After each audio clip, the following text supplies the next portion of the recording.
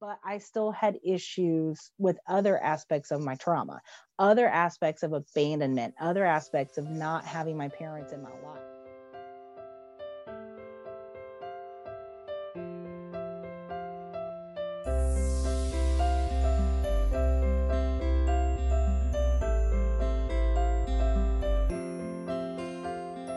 Welcome to the Real Talk 238 podcast with your host, Denise Lee, a licensed professional counselor and nationally board-certified counselor in the state of Alabama.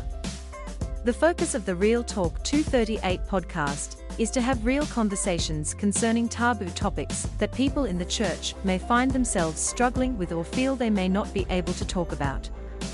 The topics discussed on the Real Talk 238 podcast are intended strictly for informational and educational purposes only.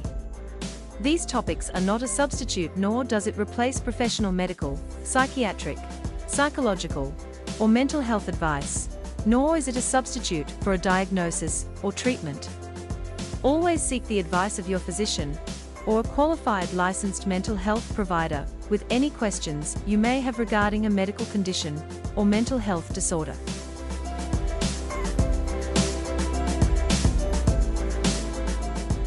All right, now, let's get started.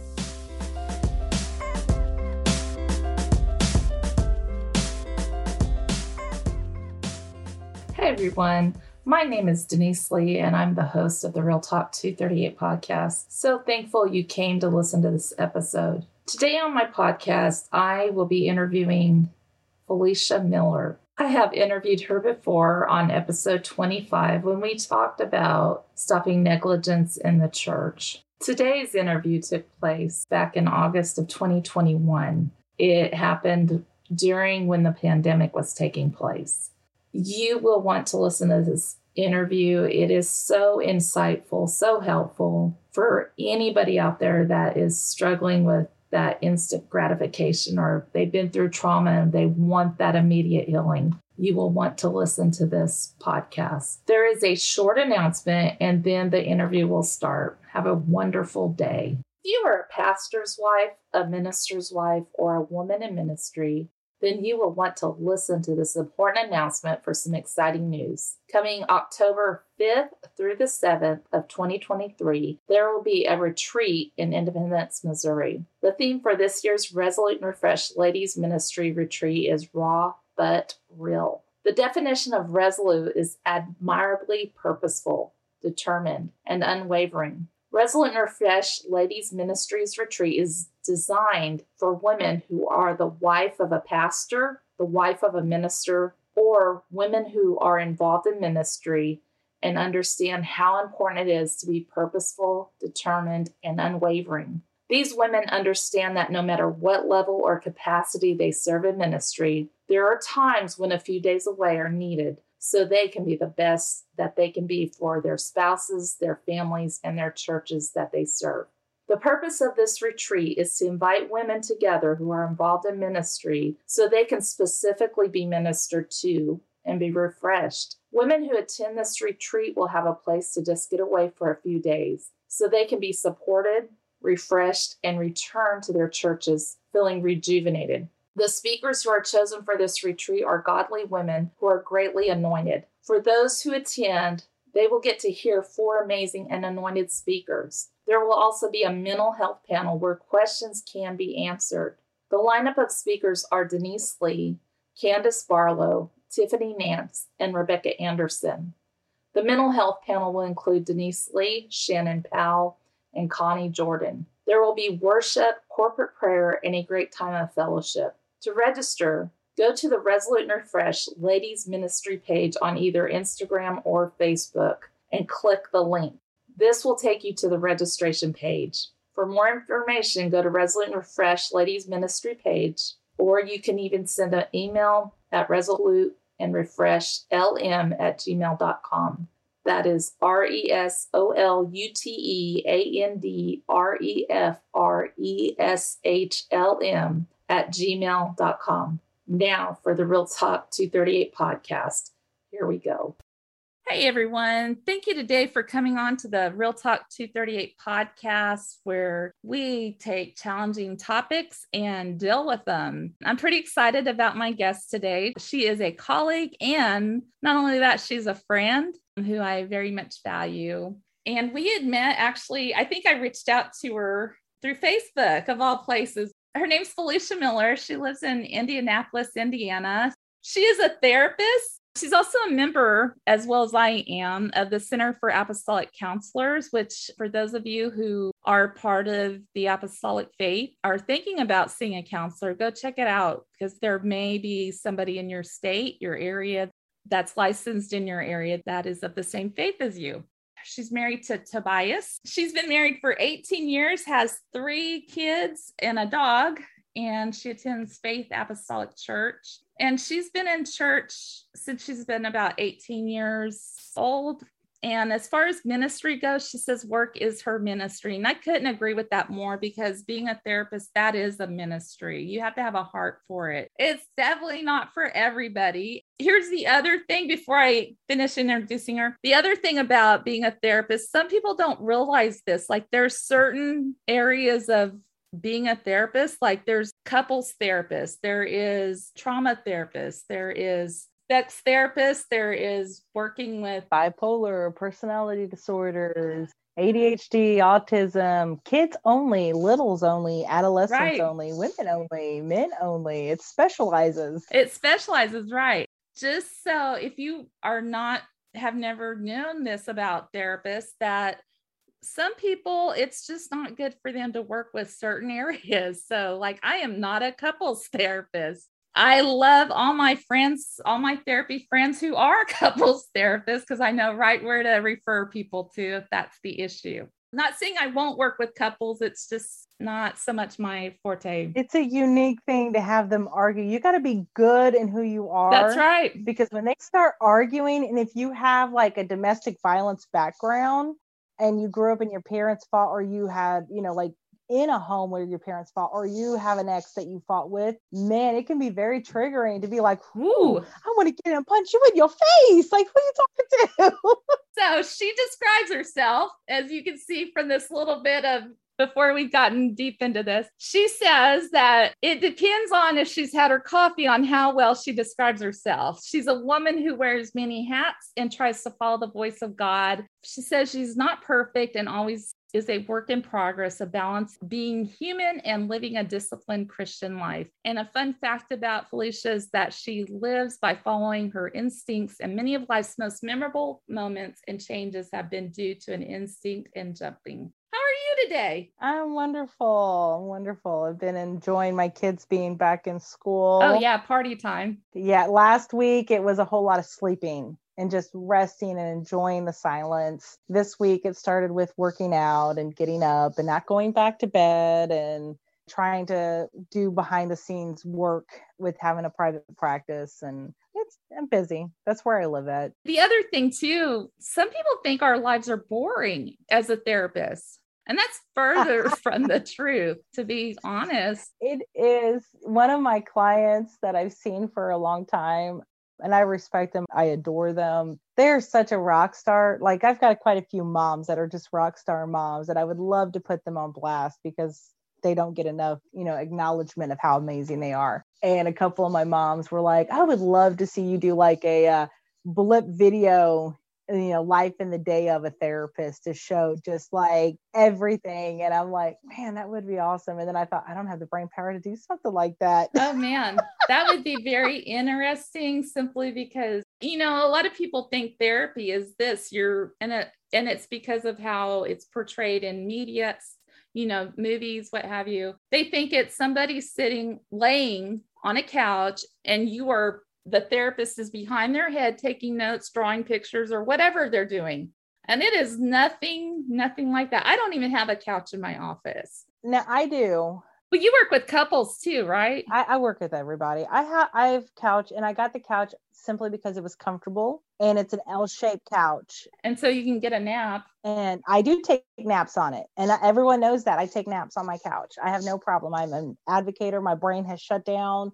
I am better if I take a power nap and I get back up. But and I've got 2 chairs, And so it's very funny. I'll have clients that will come in and they take their shoes off.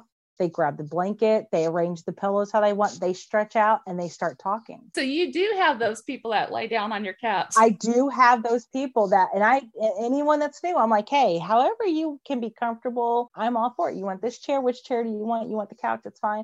I have other people, they just spread everything out. And I mean, they slouch and they get super comfortable. And then I have other people who are very rigid and they just sit very straight and they don't really move. So it's like I have a wide variety, but I remember thinking I did want a couch in case I had those people who do better with being able to like stretch out. Well, you're just awesome because I had a couch in that office, but I took it out just because I didn't have the room in there. I don't know if it's awesome as much as it's what I had at my other place. And I learned from watching the kids. Because I would have kids who would sit at the table with me and color, and then I would have kids that were like, and they'd go lay on the couch and play with the pillows. And so I think that kind of helped influence me having a couch. So today we got to talking about like instant gratification. And I think that is such an important topic to dive into, particularly this day and age we live in. Like people are so impatient. And I see this, I was thinking about my youngest son.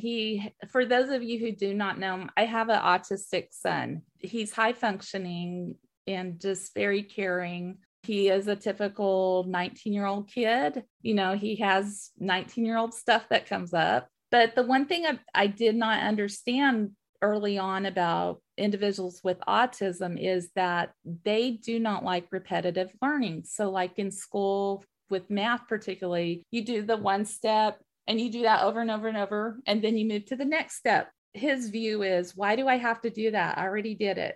That's a real thing. Yeah. When I think about like, when it comes to church and even working with people, some people, especially in the church, because this is geared more towards people in the church, is I come in, prayed through, and everything's supposed to be wonderful. And that's not the way it is, because guess what?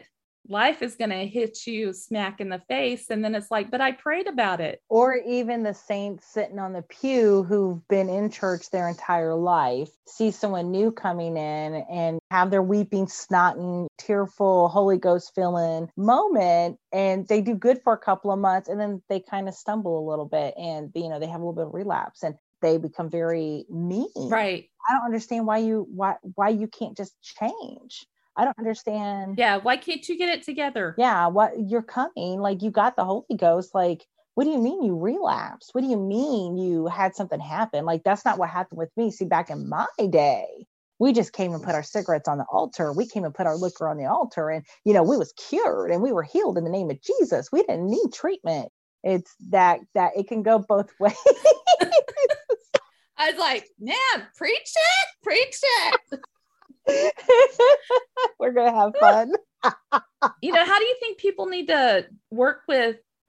Well, I don't know. Where do you want to go with this on the instant gratification? We were kind of like what we were talking about is one of the things that I've noticed since being in private practice is, and also really what I've noticed in the last few years with my own personal journey is I can tell how people know me by decade and how they respond to me or what they call me. Okay, you're gonna have to explain that one because I'm over here.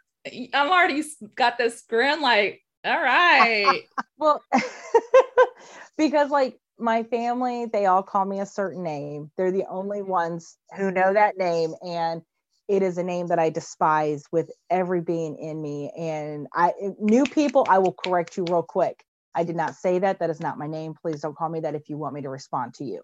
And I remember the first time my husband heard everyone call me this particular name and he froze. I was like, dude, trust me. I've tried for 20 years of my life. They still call me this. And then there's other nicknames that certain older family members, like all my cousins call me Fish. They all call me Fish. They all call me Fleet. They've called me that since I was a little kid. My nieces and nephews all call me TT.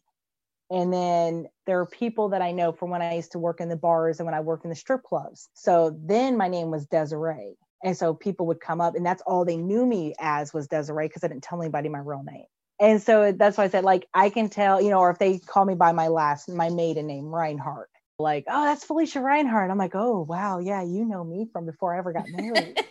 So that's why I said, I know people by what they call me, or what their perception of me is will tell me what part of my life they were in on. If they come and they say, oh, you're this angry, mean person and you fight all the time. You were part of my life during the teenage and early 20 years when I did fight all the time and I was angry all the time. Like everything was F you and middle finger in the air and, let's get a baseball bat, let's go fight. Like that was kind of who I was. And then it kind of chilled out. And then there was, this like, okay, we're all going to be very nice and we're all going to be like, whatever. And now it's definitely a lot nicer and more blunt, which I've always been blunt, but like it's a lot more padded now than what it used to be. Right. And so that's why I said it just depends. And I can always tell like, oh, you were near me there. Yeah. I was still angry. I was still bitter. I was like, oh, okay. I was during the infertility phase where I hated every pregnant person. And I was mad at life and I was hopped up on hormone pills and like I had no control. So here you have these, somebody that comes to church and they've got baggage. That's just what it boils down to. Yeah. They're walking in with a boatload of baggage. Some people have a small suitcase and other people have a tow truck behind them, Oh, absolutely. Dr. Diane Langberg, and I know you're reading the same book that I'm reading. One of my favorite quotes from her is, trauma is the 21st century missions field. And it is like every church is full of someone who's experienced some form of abuse. Right. Medical trauma. That's a real thing. No one acknowledges that. You've got people who've grown up in abusive homes or, they've experienced racial attacks from systemic racism. They've experienced being abused by different groups or communities or whatever, or even in whatever. But trauma, everybody in your church is got some form of trauma. And if you don't recognize that as a person in leadership, you're going to fail. I mean, it's going to be a challenge, definitely, because it's going to be like, why do they keep doing this? Why do they keep acting this way? And I think that too, because don't you teach on trauma-informed care? I know, because I teach on it. Yes, I do. Because if the more that you understand trauma-informed, like you have that piece, the better you can help people, because you don't see a bad person. You see the reactions of the behavior that they have experienced. Yeah. And the reactions, I know something I had come across. It's like their reactions are actually very normal to an adverse situation that they went through. So as far as like the instant gratification piece of it, how do you work through that? Like because it's not instant, that's for sure. No, I think one of my things I do in therapy that crosses over into real life is normalizing stuff and talking about stuff. Right. Normalize, you're going to struggle with this.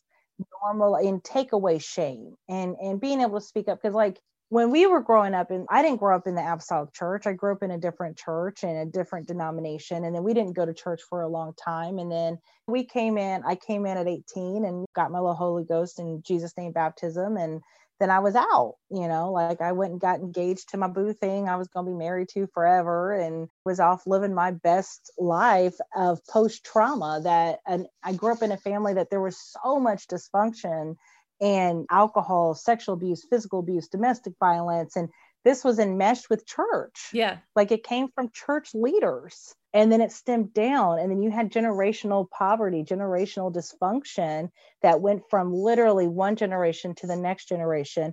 My generation of cousins and siblings, it stopped with us.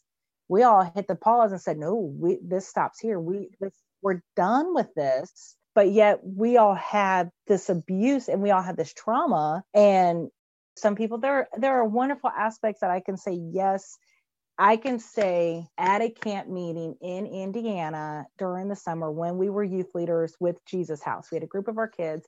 There was a very supernatural spiritual thing because I was an angry person. Like I would have people tell me my eyes would turn black, something would happen. And I was a totally different person once I hit this level of anger.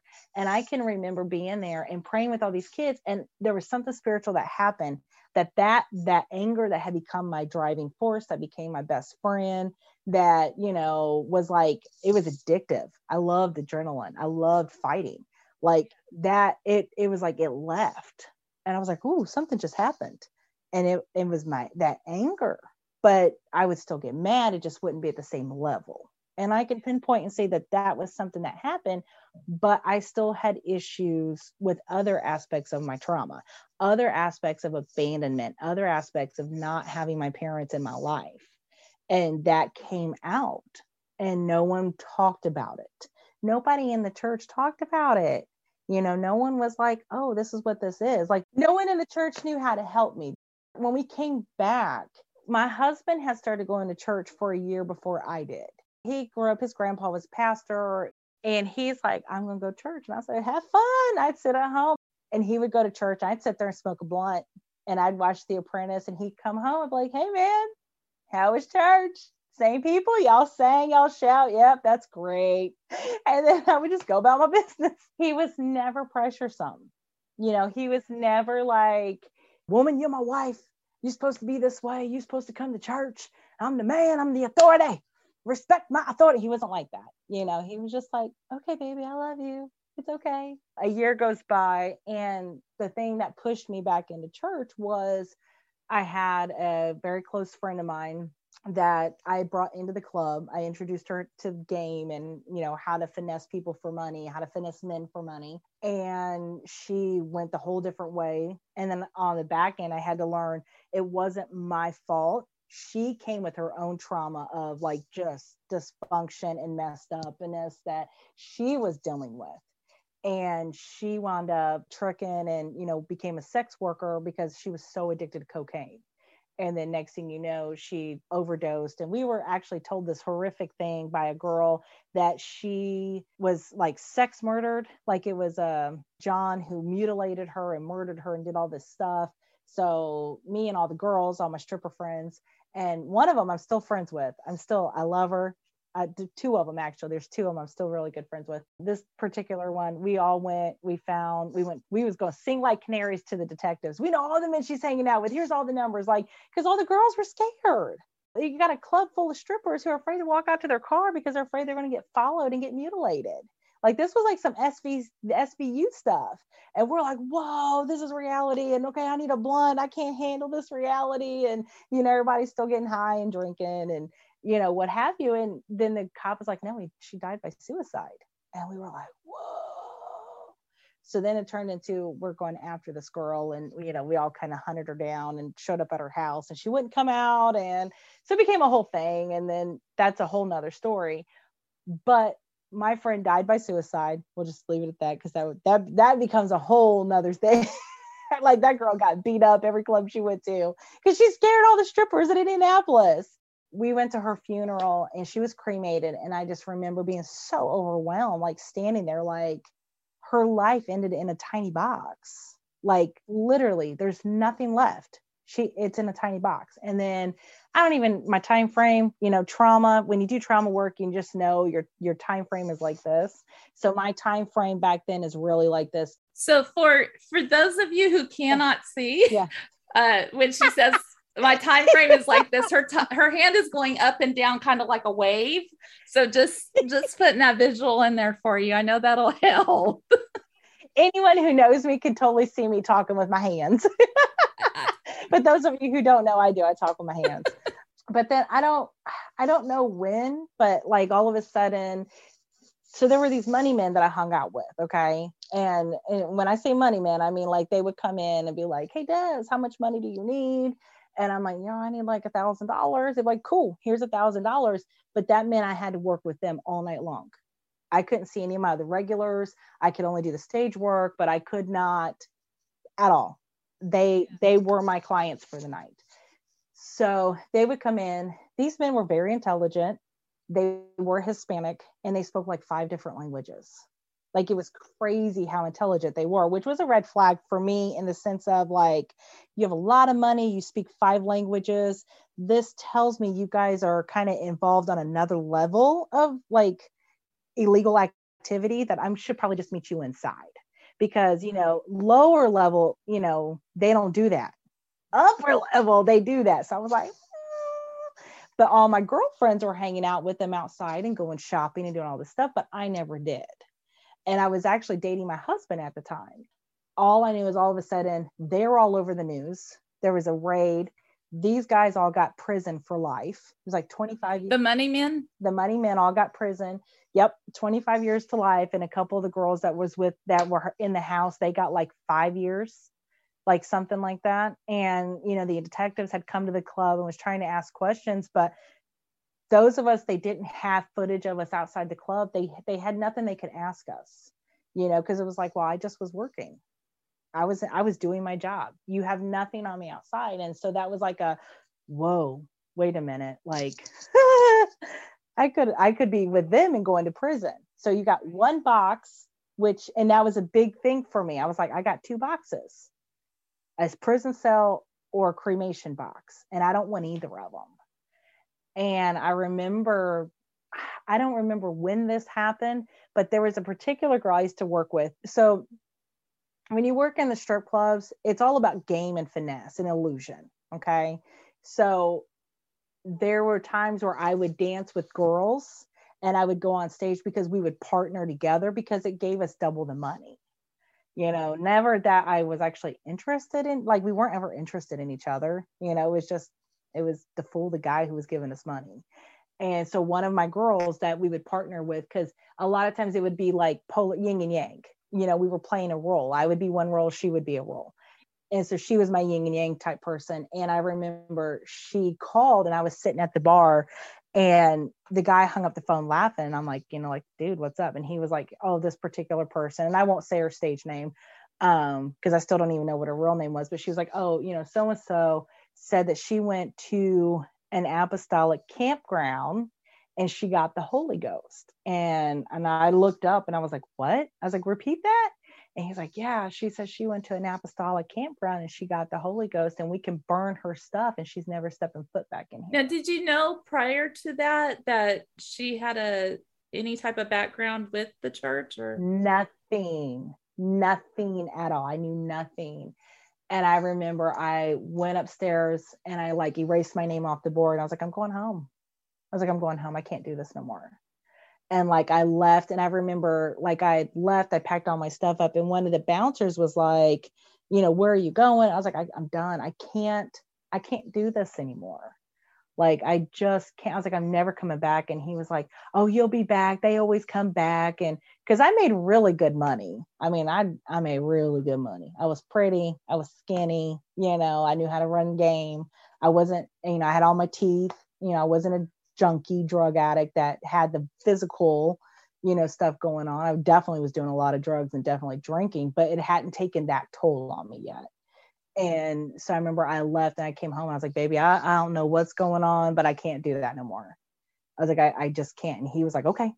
He's like, that's fine. Because at that point I had started waiting tables because him and I had gotten so serious that I was like, ooh, I can't be finessing people and then go home to you. So I had switched to waiting tables. And then I was like, I'm done. I can't be in this world anymore. But I remember like coming to church and there was a handful of people they were wonderful. They were so kind to me. They didn't care what I looked like or smelt like. And, that family that came into Bible studies with us and, super supportive. Like my sister-in-law, Lee, was totally supportive. Just so many people who were amazing. My best friend, Kim, she's supportive through all of it. She's not apostolic, she's Catholic, but she has been one of my biggest female supporters. Like, yeah, you need to stop doing this stuff because you're going to die, run to church, go do what you got to do type stuff. And I remember like coming in and then I remember, the Moonies were amazing. I remember so many times I was so traumatized because I'm like, my friends are dead. My friends went to prison, like that was a lot. Do you think looking back, like everybody has a different path we take, every one of us, and it looks different for each person. Thank goodness. I think that's what we'd be a boring right? Bunch if we all had it's the same like life. It really what gives us our testimony. And so, when you look back and here you think about your friend that committed suicide and then your other friends that were, headed to prison. And it's like, looking back, do you think that's God's way of saying, hey, he's knocking on your door? I do, because again, the difference with being apostolic and then not being apostolic is the spiritual side. That's a real defining. I mean, we could totally go down the road of like Trinitarian versus oneness and all that, but it's that spirituality. I was in the devil's playground for years between the bartending and the stripping. And I mean, I knew the devil and I danced with him. I danced with him all the time. And when I remember when I was like, I'm done with the drugs, like I'm done with everything, I'm done with it. And my husband, my people, they see me kind of go through the withdrawals because I had been, smoking weed and taking ecstasy and acid and drinking. Vodka was my thing. Like vodka was like, that was my water. And they see me just, go through the withdrawals of like craving it and like trying to step down and the physical stuff that was going on. And I remember, and I think Toby, probably Kim, CJ, Lee, I think they're the only 4 people who actually know about this. And CJ's my sister, Lee is my sister-in-law, Kim's my best friend, and then my husband. I think they're the only 4 that know about this part where I had just was like, I'm done. Like, I dropped my Nokia phone. This is how long ago I had a Nokia cell phone. And because I had everyone's phone numbers, I had, like every bar owner, bouncers, drug dealer, like I had all these things. I dropped it in the toilet and was like, cause I knew inside of me, if I still had that connection, I could reach out. I could get a fix. I could, hey, I'm coming, let me come work. Cause I've worked in a lot of different clubs and I dropped it. And I was like, I can't, I got to walk away. And we had started slowly coming to church and I was real, and I'm still funny about people touching me. Like, I just don't like people touching me. And I just finally have accepted that's part of my PTSD is I'm never going to be really okay with people I don't know touching me. And I'm okay with that. And I tell people, I'm like, man, I don't know you, so I need you to back up. You're a little too close. I don't do altar work, like and if I go to get prayed for, usually I'm kind of off to the side because I don't want randos coming up and praying for me and laying their hands on me. Cause then I'm like, why are you touching? I know you're doing it for the right reason, but then the other part of me, the human side of me is like, I just want to hit you in the face because you're touching me. And, that's a really important thing to bring, an important piece of it, because like I have PTSD as well. And that whole thing of touch is just, and I don't think people realize this. And I don't blame them. No, not at all. They just don't understand. They don't know. And there's that chapter. They're walking in on a different chapter, so they wouldn't know. They wouldn't make the connection. I mean, it took me a long time to get used to being hugged, and I still struggle with it a little bit, but I'm a whole lot better than I was in the past. And I a friend of mine at church, she's so sweet and she's just super precious. We was at a ladies' function at church, and it was I don't know, it was Friday night, I think. And they're playing this game and it's loud. Like, so the game was this, they had a balloon tied to a string and you tied the string around your ankle. And the object of it was you step on, everybody was trying to step on the other person's balloon. So whoever had the balloon was the winner of this game. And I'm just like, immediately I'm like and it's loud, the popping, pop, pop. And I'm just like, but nobody can see what I'm doing, but I'm like literally jumping. And I was just like very high alert. And this wasn't too long ago. I think this has been within the last 6 months. And my sweet friend, she says, I don't remember exactly what she said. And I said, I can't deal with all that.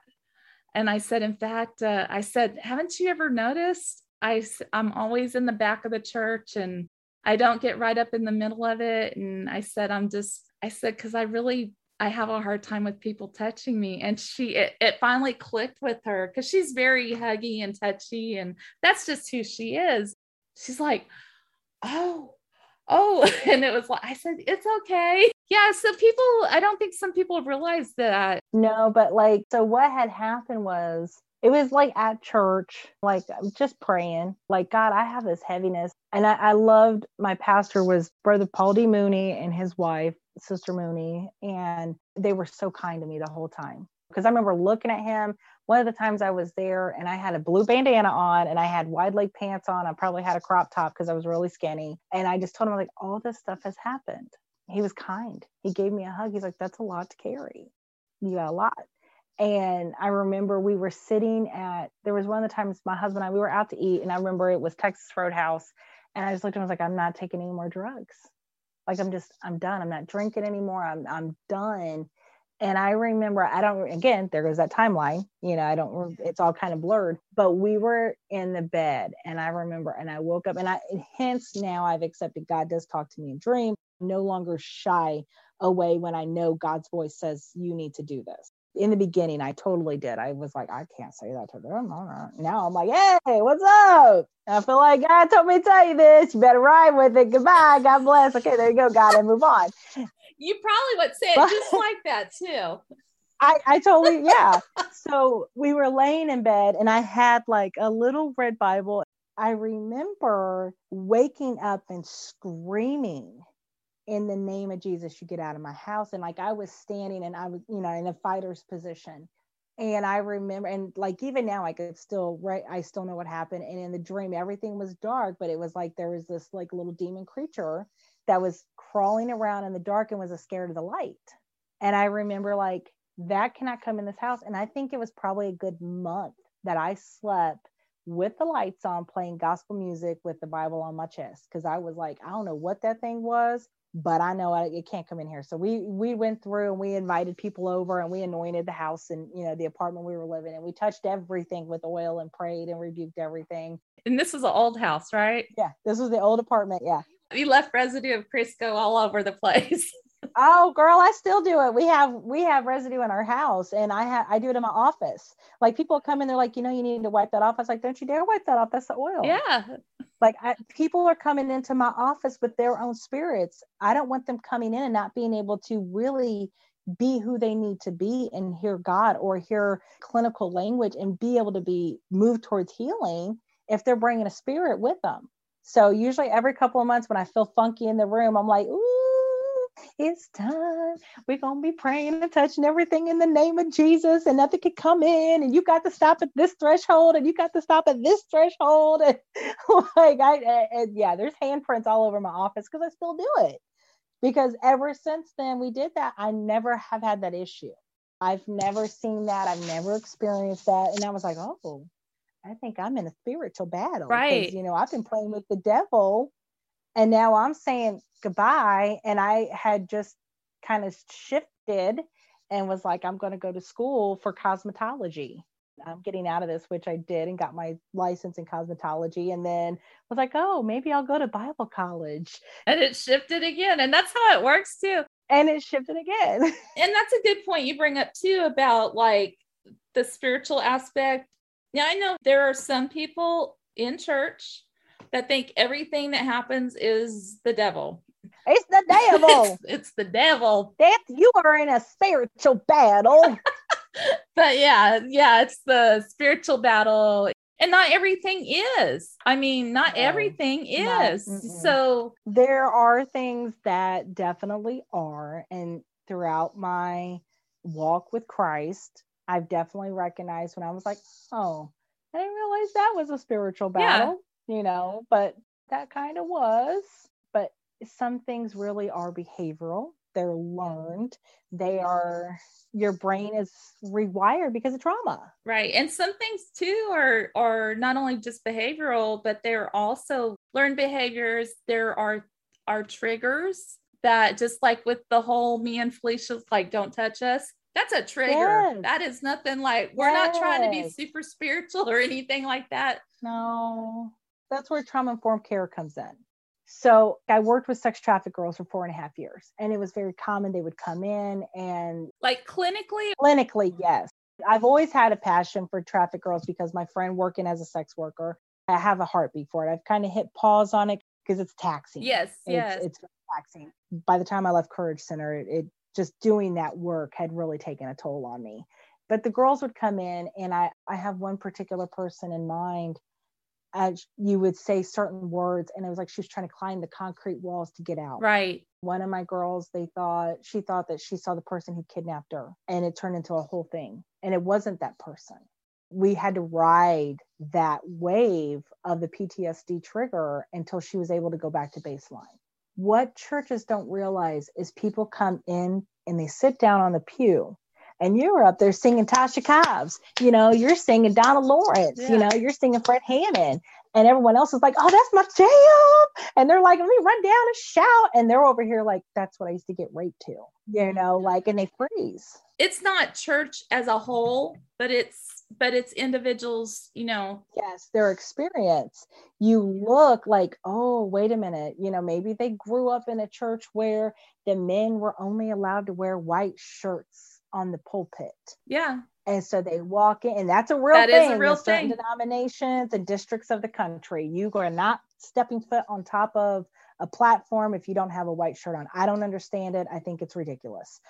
But these people, they walk in and they see the pastor who's not the person who abused them, who has nothing to do with that organization, who has nothing to do with anything. But he has a white shirt on. To wear a white shirt, their mind goes, oh no, this is just like that. I can't do this. And they get up and leave because their brain told them this is not safe because the person who used to belittle them wore a white shirt. I always find it interesting how you make those connections. Mm-hmm. And until you can make those connections, like, okay, this is why I keep doing this every time I see this, hear this, whatever. It's like you're going to keep repeating that same thing. Until you can get unstuck in your brain. Yeah. And then also in a safe place, exposure therapy. Right. In a safe place, be present until you can't take it no more. And then go do something calming with a safe person. Yes. Go do something calming where you're still in the building. Right. You're still there. You're not running away, but you're going to go and sit someplace else. One of the things I always encourage people, if they've experienced church hurt, is, sit in the parking lot and listen. Right. Maybe don't sit in the sanctuary, but like sit in the hallway where you could still listen. Yes. Find the safe place in the building that when you've just been overwhelmed, you can walk out again. And you can just go pull yourself together, do some coping skills, return to baseline, do all this stuff, have your toolbox, have your little basket, have your whatever it is that you do, and then come back. The other thing is being able to be communicative with the pastor. They don't know. And that's where that, oh, this is spiritual. You're getting up and you're walking out and you're being disrespectful. That's the devil. And it's like, no, they're having a PTSD moment. That's not spiritual. That doesn't always come from pastors either. No, it could be the music director. It could be the youth leader. It could be the elderly saint on the pew. It could be the color of the carpet. Right. Let's just be real. Yeah. It could be just about anything. So when you talk about baseline, because that's one of those clinical words, so explain what baseline is. So baseline is everybody's normal. Everyone's normal is different. Some people, they're just naturally shy. Some people, they're naturally talkative. Some people are just naturally assertive, aggressive, all these different things. When you know someone's baseline and all of a sudden you see a deviation in the baseline, that's when you should be asking what just happened. Right. You come in and you normally talk to me, but now you're going in and hiding in your room. What changed? Like you normally talk a lot. Now you're not talking. Yeah. What changed? What changed? Yeah. And that's where it is very important. And people, they're not self-aware. They don't understand their own baselines, their own triggers, their own coping skills, because you got multi-generations of people saying mental health is not real. Behavioral health is not real. Counseling's not real. That's, that's the devil. That's, if you do too much looking into yourself, you've gone Eastern. Or if you go, trying to talk too much about your pride or who you are, you're being prideful, and pride cometh before the fall. And so it's like we've got generations of people who've taught so much that you can never look in, that now you have a whole group of people who've never looked at themselves. Right. And they're lost. Exactly. And it goes back to being stuck. It really does. Yes. Here, not too long ago, I wrote something on my Facebook page for those who are my Facebook friends. And this is what I wrote. And I think it's really important to bring this in. It says, if we stay stuck in things from the past, then we will never move forward. We weren't meant to stay stuck concerning the things from the past. But here's something to consider. Becoming unstuck from the hurts of the past is not about shoving it away, stuffing it down, avoiding it, neglecting it, or simply put, burying it away in the depths of our life. If you think not dealing with the issues of the past is the same as moving forward, then you're sadly mistaken. When we avoid neglect, shove away, stuff it down, or bury it, then whatever happened years ago will only continue to resurface, but in other ways. And that's where that, why can't I get over this? It's that instant gratification ain't happening. Because that's what people want. And so unresolved issues can show up a number of ways, not a complete list, but some of the ways unresolved issues can show up is like being resistant to change, even positive change. Shame and guilt are very present in body language, even when words aren't spoken. There's a constant need to control or plan everything that's done. There's micromanaging everything and possibly everyone around them. Difficulty concentrating, hates asking for help, lashes out at others, low self-esteem or competency, anxiety, panic attacks, poor quality of sleep. And not dealing with or avoiding the issues from the past is just as bad as continuing to stay stuck on the issues from the past. As for those symptoms of unresolved issues that plague you, that's not getting better, that's not healing like you think it's supposed to. If these unresolved issues are not dealt with, you won't heal. Those symptoms will only get worse as time continues. But here's the plus of it. As those issues from the past are dealt with, those symptoms will go away. And then those things from the past can be left in the past. And that's the key right there. God doesn't expect nor want you to carry around the issues from the past. He will help you heal. And sometimes healing happens through the help of a friend, through the help of your church. Where's the organ? Through the help. Preach it, sister, preach it. We need the organ. I know, right? Through the help of a minister or through the help of a therapist. And that's what it. Yes. If I could do the organ sound, I would right now. That's what you need an audio put in. I might have to do that sometime. But, and that's the whole instant. We got to allow, if you're going through things, it's like, and you're expecting that instant, why isn't this happening? Why haven't I got over this? Yeah. You got to allow yourself some grace. Yeah. But people don't do that because people do not give themselves the same grace and mercy they give somebody else. Right. My favorite phrases. Josh Anderson, he used to be a youth leader here in Indianapolis. He used to always say, when we were first coming into church, he used to always say to the youth and to us, the amount of grace and mercy you give someone else is what someone's going to give to you. And that stuck with me. Right. That absolutely did, because I would watch people and I'm like there's one particular person who's coming to mind that they never offered grace and mercy to anybody. Everything was rigid, real rigid, harsh. And there was a situation that happened. And from what I understand, there's not been a lot of grace and mercy from people. And his voice continues to ring in my head. Like, would that situation be different if throughout that person's existence, they would have been giving more grace and mercy? Would they have been treated differently? That situation been treated differently if there had been more grace and mercy given out? And that was one of those things, trauma-informed care. When I would work with the girls, when I work with clients, when I work with, I bridge with pastors and clients, I try really, really hard to make sure that is just ingrained in everybody. You got to give grace and mercy. We are not perfect. We're not Jesus. People are going to relapse. They're going to mess up. They're going to cuss. They're not going to be this perfect person 24/7 because we are human. Right. And I think people get mixed up with that in their thinking of, well, I've arrived. I've been in church for 20 years. I have the Holy Ghost. There becomes an arrogance that comes with that, where it's very much like the Pharisees. It stinks. Well, I have struggles, but then they don't share what the struggles are. So then shame still is able to rule because, we just don't talk about that publicly. Yeah. Because that'll ruin my reputation. We don't talk about certain things because, that will ruin, that will close doors. And that's a cultural thing. Yeah. There are certain things that absolutely, if you do certain things, it is going to close doors. Yes. If you're going to say, I'm going to be a licensed minister in whatever denomination, but you're going to go rail cocaine and have sex with sex workers, probably not going to be a good thing. It's really going to ruin your reputation as a pastor. Probably not. That makes me think of here not too long ago. It's probably been within the last 6 months, but that guy, I think in the denominational world, he was very much talking about the Bible and Jesus, what have you. But yet he was hiring sex workers and going to the massage parlor. And then his whole view was, this is my gift. needless to say, when it came out, it shut doors for him. Yeah, there are. And I think that's why I said there's certain things that absolutely is going to shut a door for you. But then there's other things that I think people need to know that you just struggle. Because if we as Christians present an unattainable perfection, why is anyone going to want to try to even live a disciplined life? If we never talk about, well, yeah, I struggled with this. I lost my cool because when you came to me, I really kind of had a flashback moment where I thought, or intrusive thought, however you want to say it, that you were my stepdad. I was that 5-year-old kid being yelled at when you came at me that way. That's why I shut down.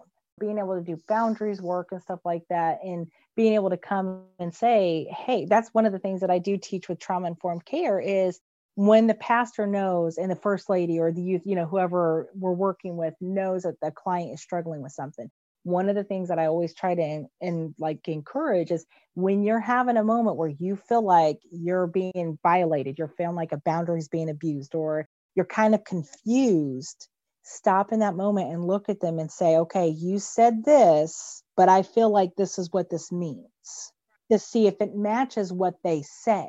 And also, people need to know this as well, because I know you've stated that when I've gone to their pastor, you don't just go to their pastor. Let me just put that out there. So we don't do that. Ethically, we can't do that. Thank you for getting that. It's against the law. No, that's against the law. I like my lessons. I worked really hard.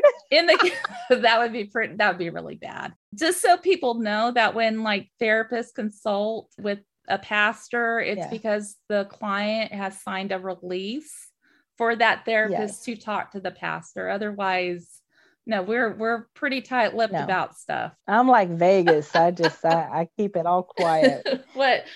I know nothing. I just smile and nod. Smile and wave. Smile and wave. That's it. And the other thing too that, people need to be aware of as well is sometimes we will consult with our colleagues, but we never give any identifying information like, hey, I saw Joe Schmo that lives up on 35th Avenue, and I do not know any Joe Schmoes on 35th Avenue. I'm just telling you, but it's just, we don't give out identifying information because the thing of it is like, sometimes I know there's another therapist, a colleague who's dealt with a particular situation, and I'm not quite familiar with how that's supposed to work out or look. And so that in cases like that is where consultation comes in. Keeps us ethical. Yeah, it keeps us ethical. And medical doctors do it all the time when they're dealing with medical issues. And it helps. So like if there's any kind of transference that we don't recognize, that someone can say, hey, are you struggling with something internally? Because I've had that happen with a few of my clients where I was like, man, this really got me. And I'm under supervision with Ifama Morrison. And I would go to her and be like, man, Ifama, like, boss lady, I'm having a problem because when I'm talking to this girl, I feel like I am my 15, 16-year-old self who was abandoned. Right. I feel like, oh my gosh, I'm my 22-year-old self who's lost working as a stripper, and my identity and my idea of what being successful was, how much money I had, the best party that we could throw, being able to walk into the mall and just drop money like it was nothing and walk out. Like I had bought into what at the time my influence had told me was successful. And so when I would meet some of my girls, there were a couple of them that I was like, a little too close to home, but I'm a progress in work. Yep. And it happens to all of us. It really does. I call it the punch in the gut is what I call it. Cause it's like, it takes your breath away. It does. But at the same time, doing the supervision and having the conversations and talking, it's like, even seeing my own therapist, it was so amazing to be able to realize I walked for a while with a cloud, like a dark cloud for a while with everything that's been going on as therapists. I mean, we've been carrying the pandemic and trying to be the safe container for everybody. And we're right in the middle of it with everybody else. And we're in the middle of it trying to balance virtual learning with our kids and our own pandemic. And even now with everyone worried about everything shutting down again and our school's going to go back, like, okay, what do we do? I have to have 5 different plans because what if I have to balance my private practice again with virtual learning and hiring people and all these different moving parts, like what's going to look different, and holding the container like last summer with all the racial riots. Last summer, 75% of my clients were Black. Yeah. I'm as pasty as they come. And I was like, I don't understand. I can never empathize. And I mean, I don't know what it's like to walk out with brown skin and have someone hate me. I know what it's like to walk out and have white skin and have people hate me. I know what it's like to walk out and have long hair and a skirt in Indiana and somebody automatically hate me because I'm Pentecostal in Pentecost Apostolic Heaven of Indiana. I know what that's like, but I don't know what it's like to walk out. So all I could do last summer was just hold and let people cry. Yeah. And I just embrace and let me just take what I can and help you and just be present. Yes. And all this stuff, the back-to-back loss. And, my mom died, Sister Mooney died, and then we got COVID, and, just my stepmom died. We just had back-to-back loss that I walked around for like 6 months with the cloud over my face. Like, I was just like, I'm so lost. And it was so funny because talking about the brain and the trauma, there were certain times that I would code switch and I would sound like I did in my 20s. Yeah.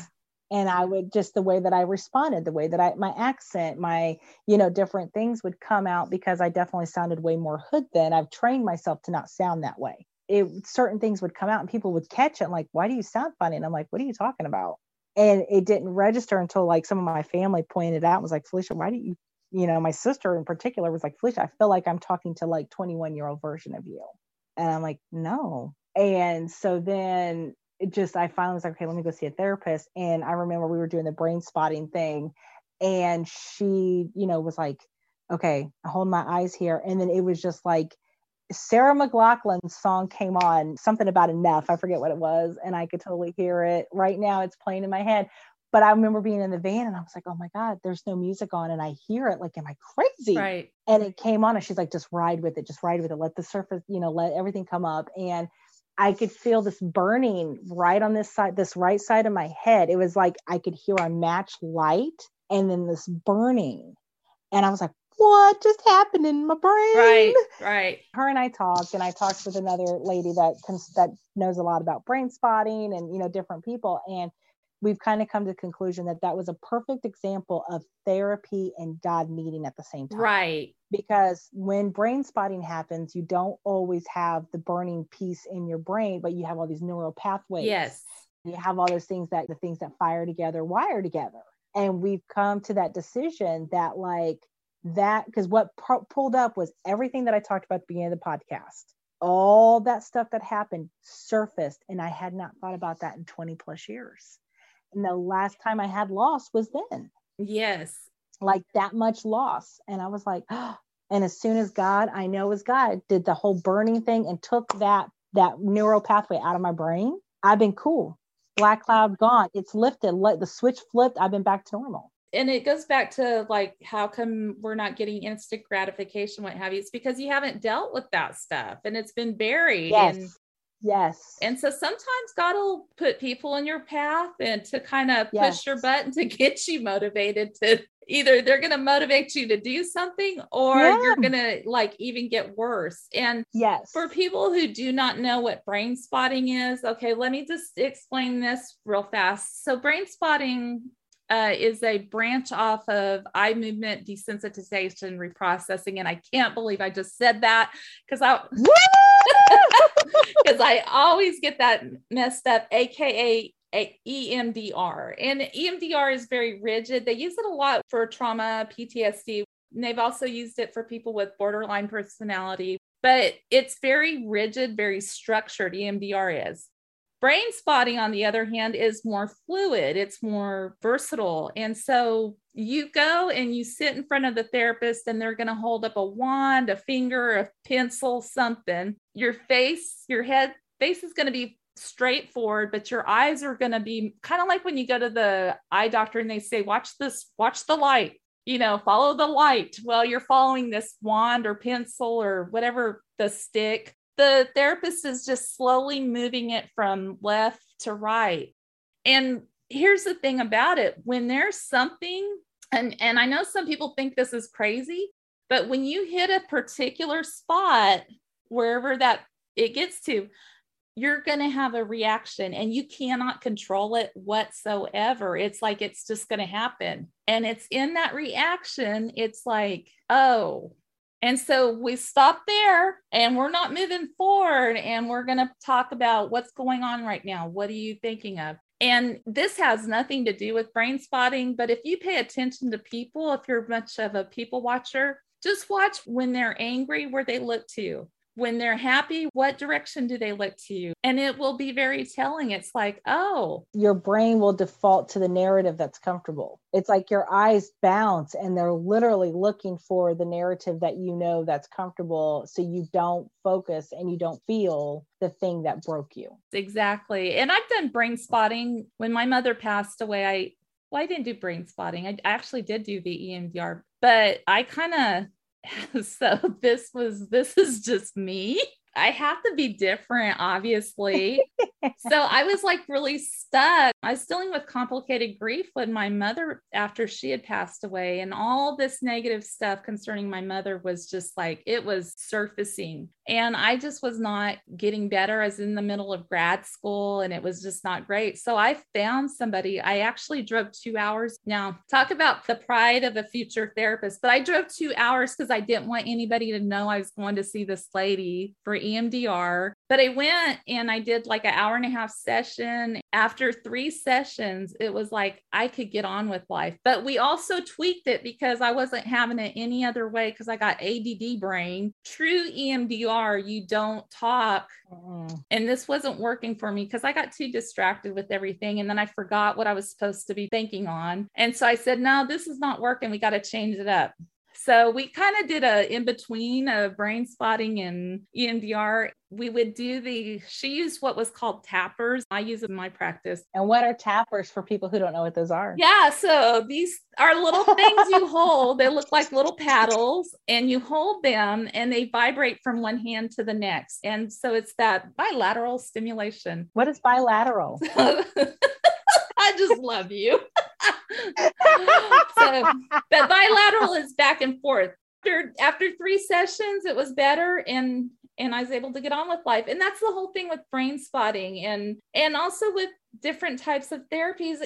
A person doesn't have to stay in therapy forever. Sometimes you go for a short period, you work on that one thing, and then you go on. You don't go back for a while. Therapy is a good thing. I would love to see people move to a more holistic idea of healing. Right. And not just we are only clinical. Right. There is no spirituality. We are only spiritual. There's no clinical. Yeah. When we can meet in the middle, and then that's going to help diffuse that concept of instant gratification, is the psychoeducation. Because I'm big on psychoeducation. Like, okay, great. You have this. This is what this means. I feel like probably 80% of my work as a therapist is psychoeducation. Yes. Is just educating people on something, because we eat, breathe, sleep. I mean, we live in this body, but most people don't even know their body. They're not self-aware. Right. Of what triggers they actually have, or like, well, me doing this is connected to this. If I stop doing this changes. But I feel like if we could get a more holistic, that's where it's kind of got to bridge. And I know you and I have talked about this, is I've learned and I'm recognizing there's a split.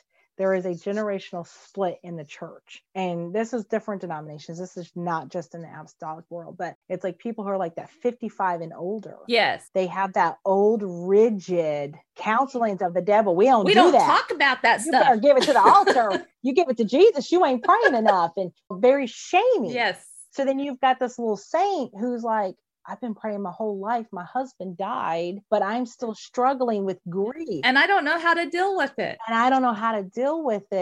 But you're telling me I haven't prayed enough. You're telling me that I don't read my Bible enough and I don't talk to God enough. So now you've just entered into spiritual self-shaming. Yes. And a spiritual spiral that I'm not good enough, but yet I'm doing all this stuff. This is my lifestyle. This is who I am. Yes.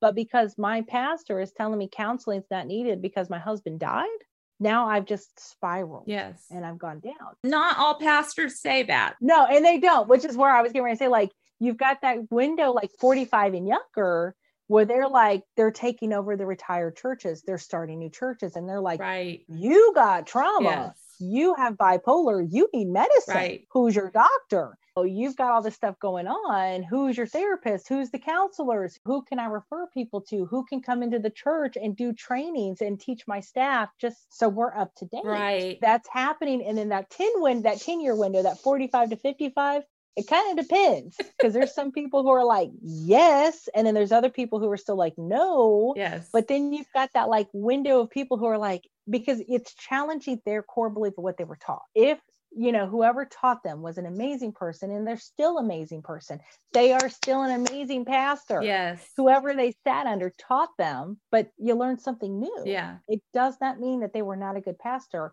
but some people, their core belief, if I go against what I was taught, you're talking about shaking their entire foundation, which can crumble into, what else do I question? Right. Exactly. What else did that person teach me that is wrong? Yes. And people are afraid of that. Yes. They're afraid of, if I believe that this is true and this has been told to me to be wrong, what else is wrong? And that's a can of things that, again, not being self-aware, when you go through life and you just swallow whatever, this is gospel, this is gospel, this is gospel, this is why we do this, but you don't ever do your own groundwork. You don't ever get in your own Bible, get your own convictions, get your own, this is an understanding of the difference between biblical scripture, church culture, church organization culture. Yes. Yes. There are three different things. Church organizations, they are a well-oiled machine. It does not matter what you call yourself. Their interest is the denomination of the bylaws of that organization. Then you have the church culture, which could be a part of that same denomination, but they have a different functioning. They don't care if you have a beard. Well, the bylaw says you shouldn't have beards. Well, they don't care. So everyone's got beards. Yeah. Because some churches, I don't care what denomination it is, like some churches literally, it's okay to dress this way or have a beard or whatever the case. And other churches, it's not okay. And, for years, I really struggled with that. Like, why? But, I think about like Moses, who set the boundary around the mountain. It was Moses. And so for each church, that leadership is the one that sets this. And so when you have a good leadership that says, time out, I'm recognizing this is not my strength. This is not my lane. I need to refer. I need help. Right. You've got a great pastor. Yes. You have a great pastor.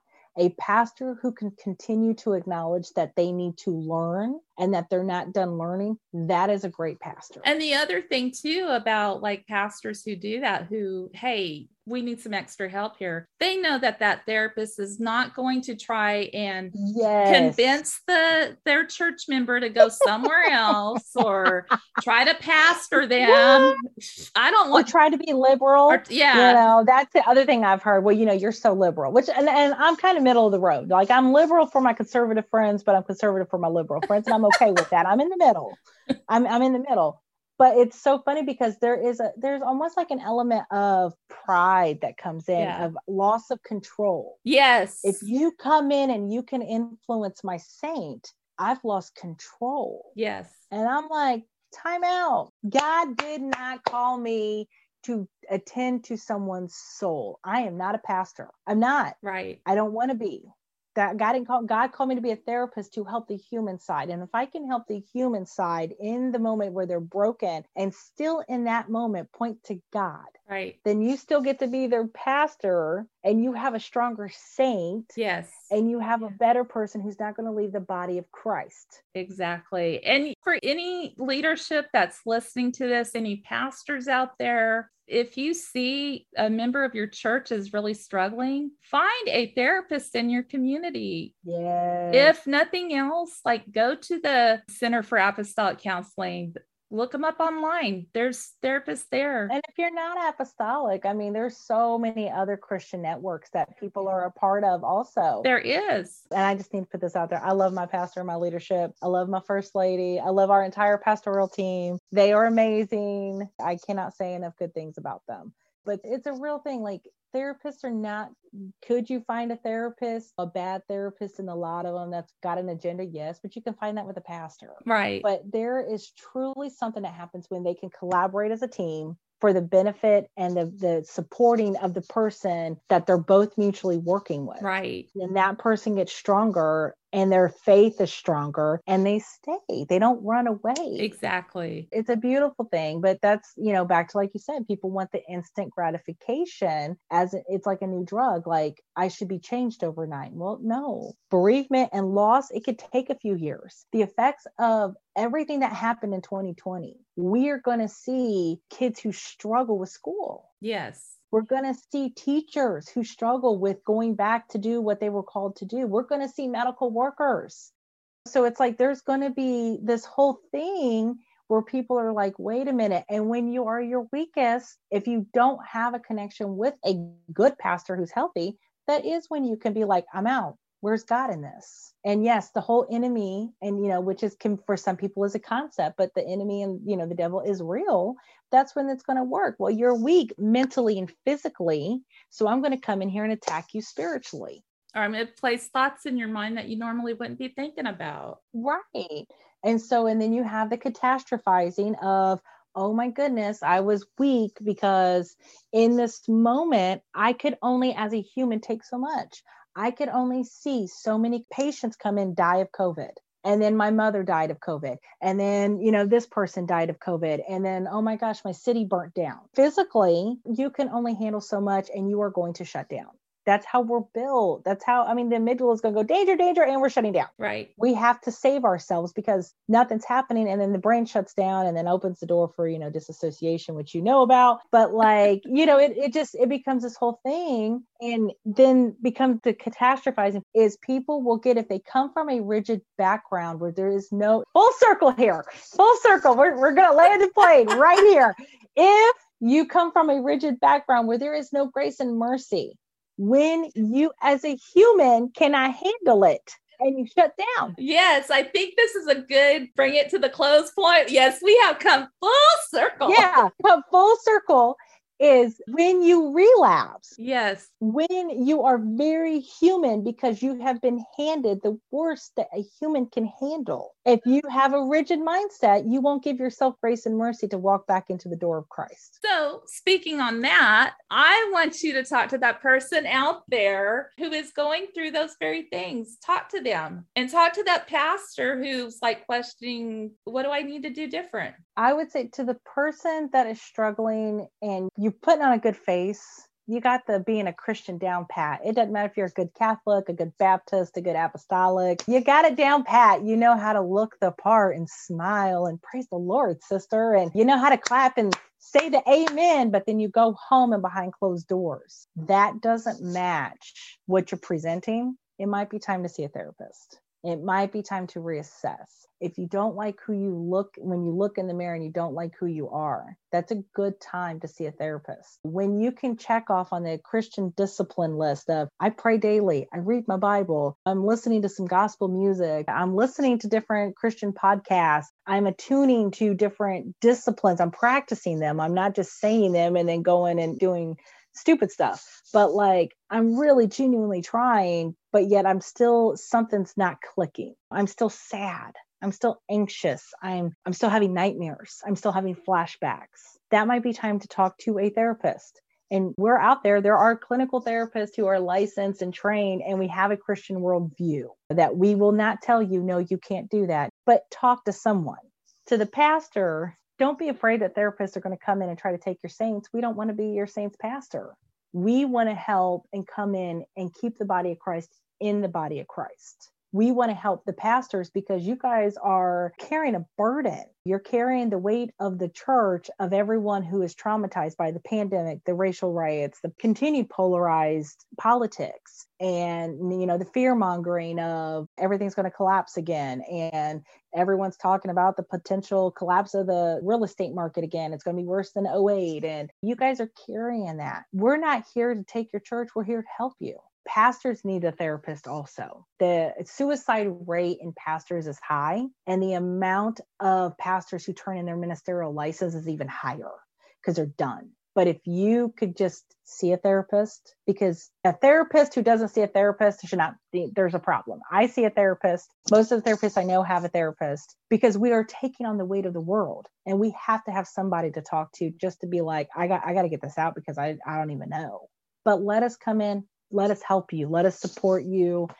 Let us come in and help and train. And our training is not to get you guys to be clinical therapists. It's just to help you guys see what's happening, to help you guys have skills so you guys keep people in your church. Because that's the goal. We want to keep the body of Christ in it. We don't want to come in and sever people. We don't want to cut them off. I don't want to ever die and go to meet Jesus and hear, hey, you cut all these people off the body of Christ. I want to be able to say, yeah, I tried to help. And this is how I try to push them towards God, point their eyes towards God, heal the human. So just be willing to bridge. That's the big thing I would say. Be willing to learn and be willing to bridge and communicate and find someone that you could communicate with. I mean, we can always try to help you connect with somebody and collaborate and consult, but 2021 being a pastor is not 1950 being a pastor. It's different. And if COVID has taught anything, it's taught that mental health is real. We can no longer put our head in the sand as the church and say it doesn't exist or that it's all spiritual. We can't.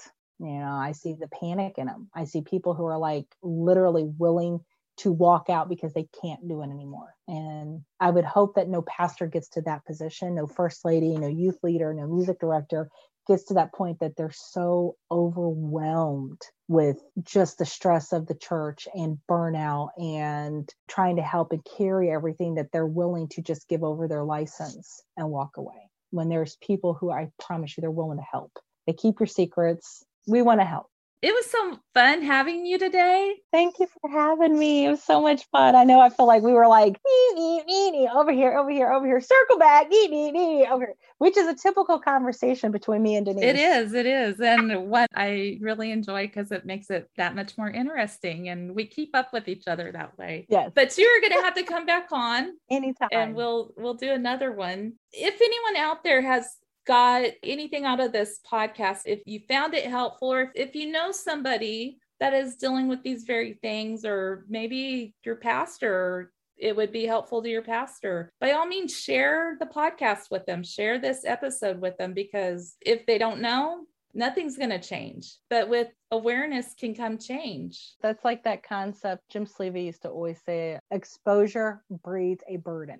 Well, until next time, everybody, have a blessed and wonderful day. Thank you for listening to the Real Talk 238 podcast for this week's episode. If you have enjoyed this episode of the Real Talk 238 podcast, please subscribe so you will be notified when new episodes are released. If you would like to leave a comment, or there is a topic you would like discussed on the Real Talk 238 podcast, you can drop an email at therealtalk238@gmail.com. You can also find the Real Talk 238 podcast on Facebook and Instagram listed as at the Real Talk 238. As a reminder, the Real Talk 238 podcast is not a substitute, nor does it replace therapy. Always seek the advice of your physician or a qualified licensed mental health provider with any questions you may have regarding a medical condition or mental health disorder. Until next time, have a blessed day.